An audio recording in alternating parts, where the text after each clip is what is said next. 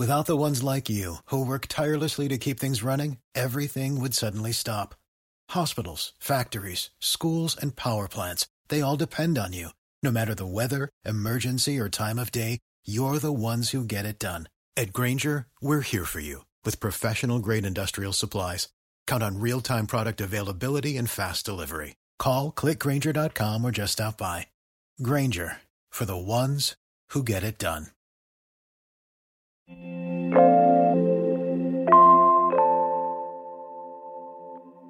Samsung's Galaxy S21 phone series revealed. Google now owns Fitbit.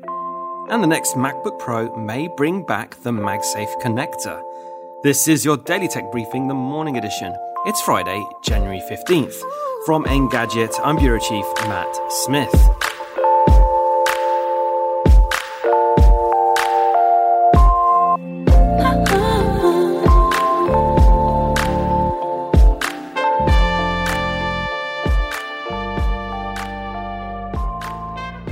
Samsung's newest smartphones are here. The company managed to hold on to one surprise when it came to its new Galaxy S21 phone family, the pricing. Both the S21 and S21 Plus are roughly $200 cheaper than the phones that came before them, and that's a big deal for Android phone owners planning to update.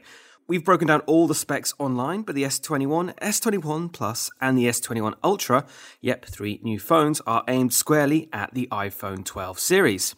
At $800 and $1,000, the S21 and S21 Plus are the same price as the iPhone 12 and 12 Pro. Depending on your mobile OS preference, let's not get into that, Samsung's phones might come out on top in such a comparison. The S21 series come with more storage at their cheapest configuration, while both new phones have 120Hz screens, a tech feature that Apple is yet to adopt in any of its phones. At a cheaper price, though, both the S21 and the Plus model have lower res screens than their predecessors. Something had to go, it seems. If you're willing to spend more, the top-tier S21 Ultra can flip between high resolution and high refresh rates. It also has 4 cameras, which should keep you busy. It comes with a price to match those features, though, $1,200. All 3 phones are up for pre-order now, and we've got our first impressions online at Engadget.com. Google has officially completed its $2.1 billion purchase of Fitbit, more than a year after the deal was first announced.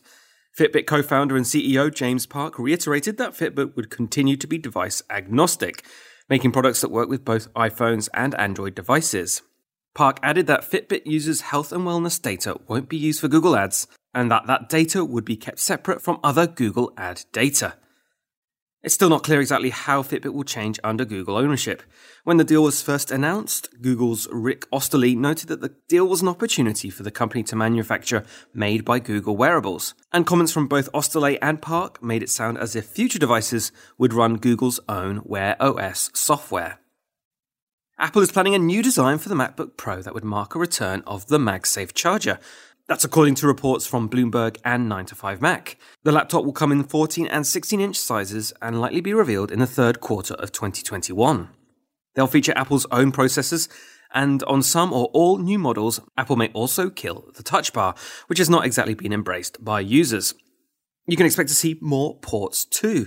This could include the return of MagSafe instead of standard USB-C charging, although there isn't any further detail on whether this would be a USB-C port with magnetic capabilities or something else entirely. Several years ago, MagSafe chargers would release from your laptop if pulled hard, like tripping over a cable or when you forgot to disconnect it from a power source. According to these reports, the return of MagSafe would also reportedly allow for faster charging. According to these reports, the return of MagSafe would also allow for faster charging. And that's your Friday morning tech briefing. Catch up on all the full stories, reviews, and more at Engadget.com. And if you like what you're hearing, subscribe to our tech briefings wherever you get your podcasts. We'll see you Monday.